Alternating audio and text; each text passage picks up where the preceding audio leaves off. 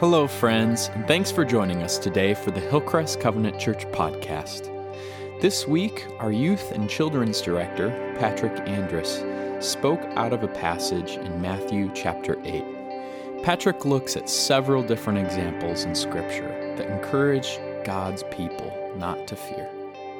For as our relationship with Jesus grows, we see that God can calm any storm that life throws our way. Remember, you can watch our live stream that happens Sunday mornings at 10 a.m., or you can always find us at hillcrestdekalb.com. Grace and peace. Morning. Man, I'm glad that, well, I'm not glad, but I'm not always in here for worship. You know, I always check out the service afterwards on YouTube. Man, I was just getting so emotional. I was like a wreck over there. It's awesome. We're so blessed, aren't we, here at this church? Dude, so my mom has a brunkle. My mom has a brother, which makes him my uncle. And so I grew up with my dad kind of always working, and so he kind of stepped in, and he was her younger brother, and he was always kind of there to hang out with me, pick me up, take me to McDonald's to get a Happy Meal, jump in his he had a Trans Am, the old school one with the T-tops. I thought he was the coolest dude ever, being like 5 or 6 years old, jumping in a car like that and riding to McDonald's, and he'd always wear like cut off T-shirts and showing his muscles, and like showing me off, trying to pick up girls, that kind of thing. But I loved him. He was my mentor growing up. Pretty much my whole life, he's been there for me. But this one particular story came to mind when I was thinking about this message. And my uncle always played baseball growing up. A big pitcher, loved baseball. And he put on baseball camps in Oklahoma City when I was growing up. And so I obviously went to them because I loved him and loved everything that he was doing. So I'd show up and be a part of the baseball camp for the week. And I'll never forget, he had just gotten a brand new 1996 Chevy Silverado Z71 pickup. And at that time, it was a pretty sweet pickup. I mean, it was awesome. And he loved it, and I'll never forget his eyes lighting up and just being super pumped, like, Patrick, check this out, and let me crawl up in it and check it out. And he was like, yeah, well, we're gonna take this to baseball camp, so jump in. And we roll over to baseball camp, and he parks it like right off the side of the field, far enough away, but we start practicing and getting ready for the camp, and coincidentally, someone hit a foul ball, and it went over the fence and straight onto his windshield. Straight on to the center of this brand new truck's windshield, man. And I'll never forget, I knew how much that truck meant to him, that he bought it with his own money, and he was so proud of it. But he was so cool about it. I remember him going immediately to that kid that did it, and was like, hey, it's okay. It's no big deal. We can get it fixed later. Even though, deep inside, I know he was, burning. He's like, no! But he was always that way. He was always the same person to everyone he met. He wasn't a different person to a certain group of friends and then another person to someone else. Never trying to be different around other groups. He was always himself completely. And I always felt a connection to that I could trust him, that there was something trustworthy about that kind of character. Character, the mental and moral qualities distinctive to an individual. What are good characteristics to have in our world today? Trustworthiness, respect, responsibility, fairness, being a caring person. When a person possesses good character, it exhibits through their words and actions. Would you agree with that? So what about when someone speaks of trustworthiness and kindness, but doesn't put them into practice? What does Scripture say about that? So we're going to jump in to Matthew, and this starts at chapter 23, verse 1. Then Jesus said to the crowds and to his disciples, "The teachers of the law and the Pharisees sit in Moses' seat. So you must be careful to do everything they tell you, but do not do what they do. For they do not practice what they preach. They tie up heavy, cumbersome loads and put them on other people's shoulders, but they themselves are not willing to lift a finger to move them. Everything they do is done for people to see. They make their phylacteries wide." Phylacteries is like a little leather box that the Jewish men wear on their head, and it has the law in it, so it's a constant reminder of the Jewish law. Phylacteries, so they make their phylacteries wide and their tassels on their garments long. They love the place of honor at banquets and the most important seats in the synagogues. They love to be greeted with respect in the marketplace and to be called rabbi by others. But you are not to be called rabbi, for you have one teacher, and you are all brothers. And you do not call anyone on earth Father, for you have one Father, and he is in heaven. Nor are you to be called instructors, for you have one instructor, the Messiah. The greatest among you will be your servant. For those who exalt themselves will be humbled, and those who humble themselves will be exalted." Jesus is making a huge point here. That you can't trust people in your life that way, that speak that way. They speak one way and act another. Jesus is saying that all are welcome into the kingdom of God if they only ask. So, what are some of the defining characteristics of Jesus from Scripture that make him worthy of our trust? And I was digging a lot. This came across. It was Mark chapter 1. And this is verse 21. It says, "They went to Capernaum, and when the Sabbath came, Jesus went into the synagogue and began to teach. The people were amazed at his teaching because he taught them as one who had authority, not as teachers of the law. Just then, a man in their synagogue who was possessed by an impure spirit cried out, 'What do you want with us, Jesus of Nazareth? Have you come to destroy us? I know who you are, the Holy One of God.' 'Be quiet,' said Jesus sternly. 'Come out of him.' The impure spirit shook the man violently and came out of him with a shriek. The people were all amazed the people were all so amazed that they asked each other, 'What is this? A new teaching and with authority? He even gives orders to impure spirits, and they obey him.' News about him spread quickly over the whole region of Galilee." Jesus didn't mind speaking with authority. He didn't mind speaking with conviction. Jesus stands up against evil and works for the good of the oppressed. When people speak with authority and conviction, there's a strong sense of trust that we feel. Do you agree with that? Growing up, so I'm from Oklahoma, and there's one thing that is big, well, at least in my family, that was big, and that was jug fishing. How many of you guys know what jug fishing is? No one! Maybe online. I don't know. So jug fishing is maybe a shortcut to actual fishing. But you place a jug in the water, and it got some twine tied to it with a weight at the bottom. And that weight goes to the bottom of the lake, and then you have hooks placed about every 10 feet or so. And you place a minnow on it, you drop it in there, and you leave it, and then you come back in a few hours and you check it.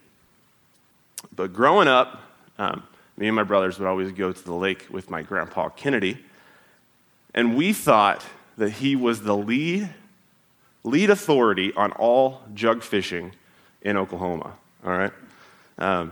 Because every time we went out with him and to get the jugs, it was always full of fish. We'd come back with 30 fish, catfish usually, but woo, catfish.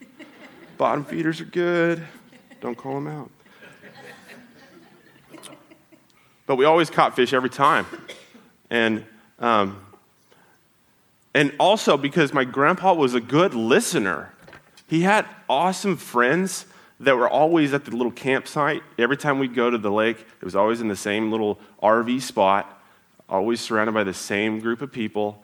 And they all talked about it, but they respected my grandpa and his authority on jug fishing. But he listened. He listened about new areas to go, new spots that maybe a friend, had found. And he respected that. He heard them out on where the fish were going to be. Sometimes authority doesn't come from knowing all the answers on all the topics, but it also comes from learning. It comes from listening and learning from others. Being open to other ways of doing life, it helps you become an authority in life in general. What's another characteristic of Jesus? Matthew 9, verses 9 through 13 says, as Jesus went on from there, he saw a man named Matthew sitting at a tax collector's booth. Follow me, he told him. And Matthew got up and followed him. While Jesus was having dinner at Matthew's house, many tax collectors and sinners came and ate with him and his disciples. When the Pharisees, the dudes with the leather on their forehead, right? When the Pharisees saw this, they asked his disciples, why does your teacher eat with tax collectors and sinners? On hearing this, Jesus said, it's not the healthy who need a doctor, but the sick. But go and learn what this means. I desire mercy, not sacrifice. For I have not come to call the righteous, but sinners. So another characteristic of Jesus here is that he hung out with everyone. He hung out with the unpopular. Right? There's so many times that as a youth pastor, I've been a youth pastor full-time since I was 19 years old. And one of the things I started to do early on was I would just show up at schools during their lunchtime with pizzas in hand and drop them on lunch tables and just watch the feeding frenzy. But every time I'd walk in there, I always knew what to expect, right? Everyone's kind of in their own little cliques, right? You wouldn't dare travel from your table with your friends to another table with maybe someone you know and you go to church with, but these other friends, they don't really like that person. It's kind of weird. There's so much segregation that it just happens right there. In an early age, I'll never forget when I was in 5th grade. That's about the time that I remember popularity becoming like a thing, at least in my world. Around 5th grade, I was starting to realize, ooh, popularity, that's a cool thing. That's something I want to do. But I quickly grew out of that when I was in 5th grade. I started my 5th grade year, had Mr. Reeves, awesome teacher, I still remember him. Such a sweet man. But there was this one particular kid in our class who was a part of that popular group, and he liked to pick on this one kid in our class, and his name was Sean. And my last name is Andrus, so I always sat in the front, right? And the popular kid, he sat right behind me. His last name started with an A. So I was always hearing what was coming out of his mouth behind my head, and it was always negative, and it was always mean. And he was really mean to this one kid in particular, Sean. And I just one day, whenever we just got done having recess, I went out up to Sean as we were going back to class, and I was like, hey, man, just what's up? I don't remember exactly what I said. I mean, I was 10, okay? But we became friends. I'll never forget. Just because I walked up to him, I didn't know him. He's a little different. He was different than I was, but I was intrigued by that difference. I was like, let's find out what this guy's about, right? Why does Kevin not like him so much? Come to find out, he was a sweet guy. I'm still friends with Sean to this day.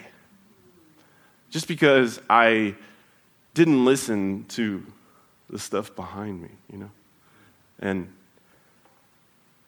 I have a lifelong friend because of it. How much more rich could our lives be if we maybe took on some of, or maybe just a few, right, of Jesus' characteristics? For most of us, the reason that we stay where it's comfortable is so that we don't feel awkward, is so that we don't feel afraid. And I was thinking this week especially, fear keeps us from growing in our faith and in our life. Fear can keep us from doing those things that God has set aside just for you. We know those people, we know those things, those people and those things that we feel drawn to, but for some reason we don't pursue them. Usually because we're scared, for whatever reason it is. We all have our things. Where do you feel Jesus is calling you? Who do you feel Jesus calling you to hang out with? Maybe it's been something on your heart's been brewing. You get that achy tummy every time you think about it. For me, that's the Holy Spirit I've come to realize and know. Telling me, hey, something's not right here. Maybe it's been something on your heart for a while now. Why haven't you done it yet? Is it fear? I didn't know this about myself until 2 Sundays ago. I was teaching in the hangout room with our older kids, and we were talking about the fruits of the Spirit. And one of the fruits that we were teaching on that particular Sunday was peace. Talking about the peace. And one story that I always love, and Christina was in there, and she was, Patrick, this is your favorite Bible story. She didn't say it exactly like that, but that's the way I heard it. And all the kids were like, oh, okay, what's Patrick's favorite Bible story? And this is it. Matthew chapter 8, and I think this one's on the screen. Starting at verse 23. It says, then he got into the boat, and his disciples followed him. Suddenly a furious storm came up on the lake, so that the waves swept over the boat. But Jesus was sleeping. He was sleeping. The disciples went and woke him, saying, Lord, Lord, save us, we're going to drown. He replied, You have little faith. Why are you so afraid? Then he got up and he rebuked the winds and the waves, and it was completely calm. The men were amazed and asked, what kind of man is this? Even the winds and the waves obey him. So once we've decided that we want to follow Jesus, why do we still doubt? Why do we still have that fear? Why do we not see the clear path? Why do we not believe that Jesus can handle it? What are the things in our lives that need to be surrendered to Jesus? we can trust Jesus. I've noticed in my personal walk with Jesus that every time I do something that he's calling me to do that I'm afraid of, like moving to Illinois, and I trust Jesus through it, that I grow and I become a stronger follower. As Christians, isn't that the goal? Isn't that our earthly goal while we're here, to become a stronger follower of Jesus? In those times where the weight of life just gets too heavy, right? It starts to fall on us and you're like, ugh. Man, I've tried my hardest to always give that fear to Jesus in prayer, and I know it's not easy. It's not, because we start spinning out of control in our minds sometimes, and we forget he's right there. My prayer has to be given to Jesus in those times, or I won't grow. If we don't grow and listen in our faith, what can happen to us?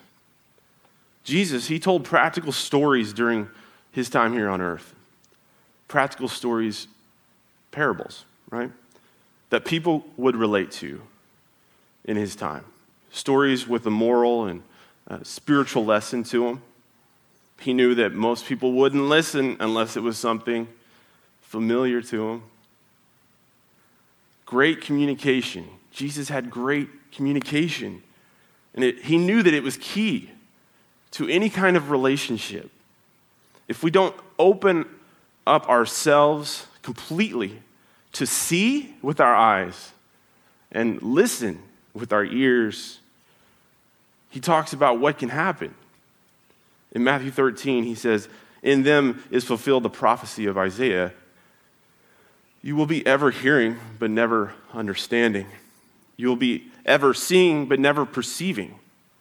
For this, people's hearts have become calloused. They hardly hear with their ears, and they have closed eyes. Otherwise, they might see with their eyes and hear with their ears, understand with their hearts, and turn, and I would heal them. But blessed are your eyes because they see, and your ears because they hear. For truly I tell you, many prophets and righteous people long to see what you see, but did not to see it, and to hear what you hear, but didn't hear it." I mean, this is the human condition, right? Jesus is talking about us instinctually as humans, that we don't listen. We struggle with listening. We struggle with seeing. We usually have a hard time trusting because we aren't listening. We are so wrapped up in our own world sphere, right? Our own little bubble, our other things, our stuff. Jesus was about others. He was selfless. Are we giving attention to our Jesus when he is speaking to us? Are we opening our ears? Are we opening our eyes? Or do we let the world dictate how we should see and how we should hear? Are we actively trying to grow? Are we actively trying to listen to the Holy Spirit speak into us daily, hourly, each minute? If so, what does that look like? This story that I'm about to tell, it's a super personal story, so if I get emotional, you'll have to deal with it. Sorry. But one of my close family members was in the military for over 6 years, and during that time, they saw and did crazy things. Did unspeakable things. Things that would come to later mess with their head and their heart when they were discharged from the military.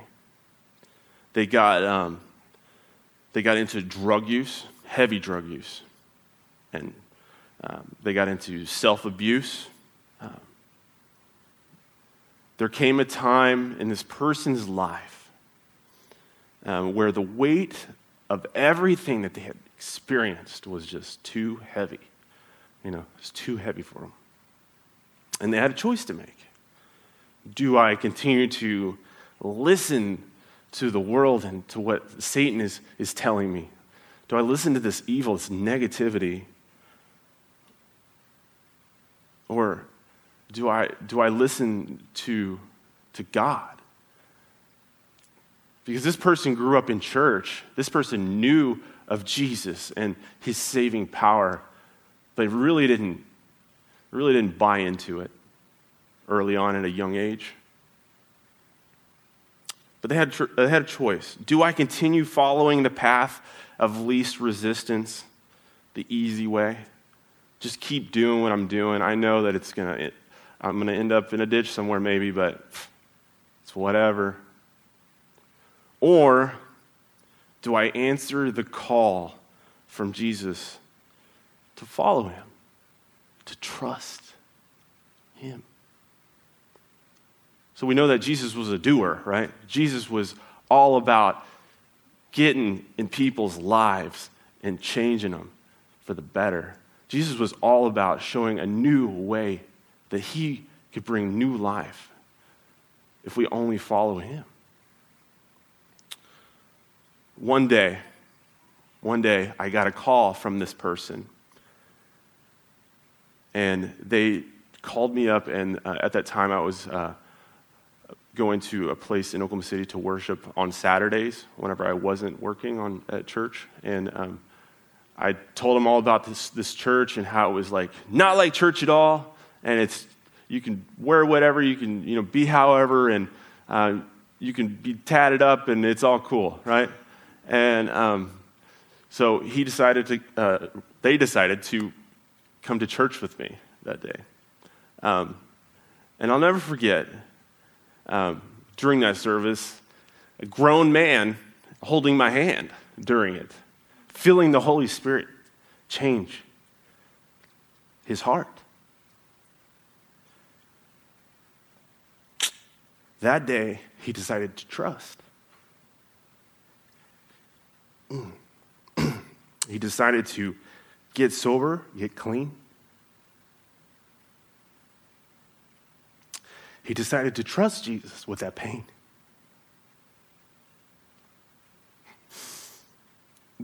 Ooh. They were always, there's always miracles, right? It seems like I've always heard people say, there's not that many miracles. There's not that many miracles happening anymore, right? Dude, I saw one that day. A person that I thought never was step into a place like this and be changed by it.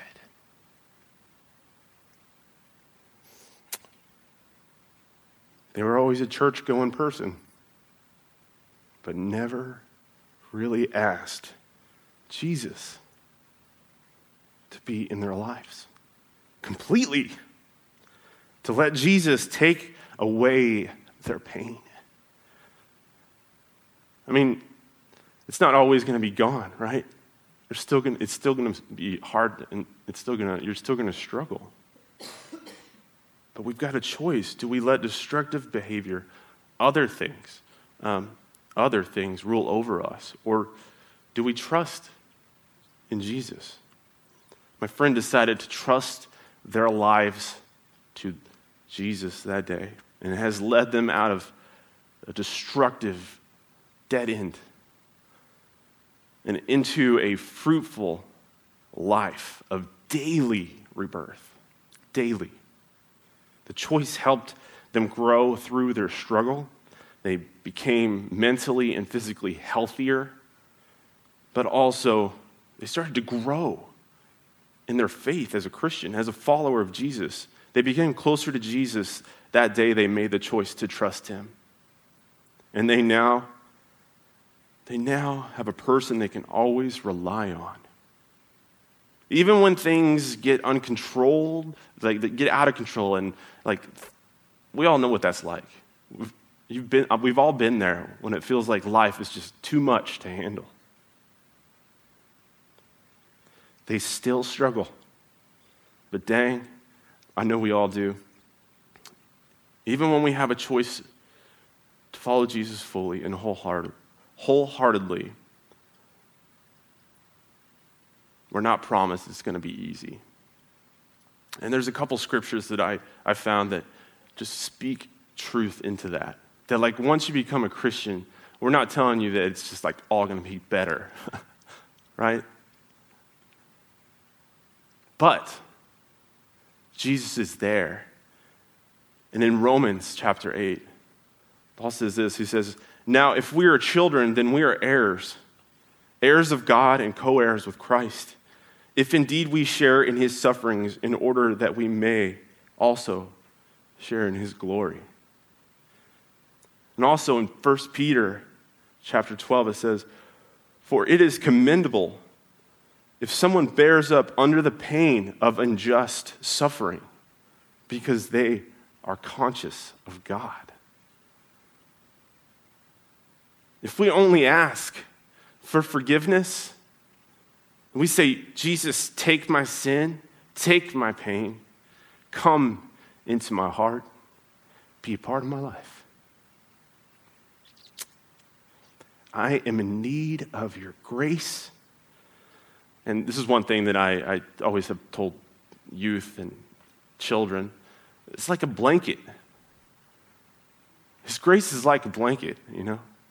If you think about the times where you're cold, you put a blanket on. Think about those times where maybe you've had some crazy tragedy or something, and someone gave you a blanket. It comforts you. That's what it is. I'm in need of your grace-filled blanket, Jesus. Cover me with your grace and your forgiveness. I trust in you. We have to talk to Jesus. We have to talk. We have to take the time to get into relationship with him. And that trust will grow and grow and grow. He is a calm presence in the midst of any storm that you and I could go through. He is inviting us this morning, wherever we are in our walks. Maybe we don't know Jesus at all. But he's calling all of us. He's reaching out to everyone in this room. Online, he's reaching out to you. Will you answer the call of Jesus Christ? Forgiveness and healing. It was bought for us through the cross. There's no need for us to have to worry. Jesus' character is one of inclusiveness, love, and gentleness. Will you put your trust in him this morning? Let's pray.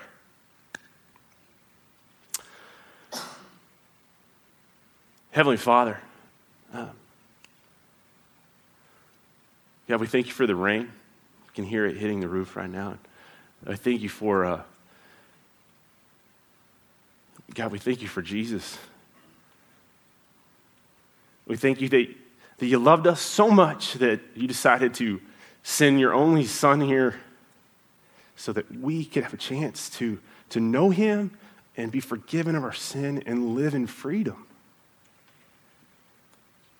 God, wherever we are with our walks with you, your son Jesus, God, I pray that your spirit would just fall afresh on this place. That maybe it's been a while for some of us. Maybe we haven't talked to you the way we used to. God, I pray that this morning we might rekindle that, Father. God, if we've never heard of Jesus, I pray that, God, that you'd fall afresh on those people, Father, the people who don't know Jesus, Father. I pray that maybe they would start to feel his love and his forgiveness in their lives. God, we thank you so much for loving us, and we thank you for saving us through your Son, Jesus. God, let us continue to worship him this morning. Amen.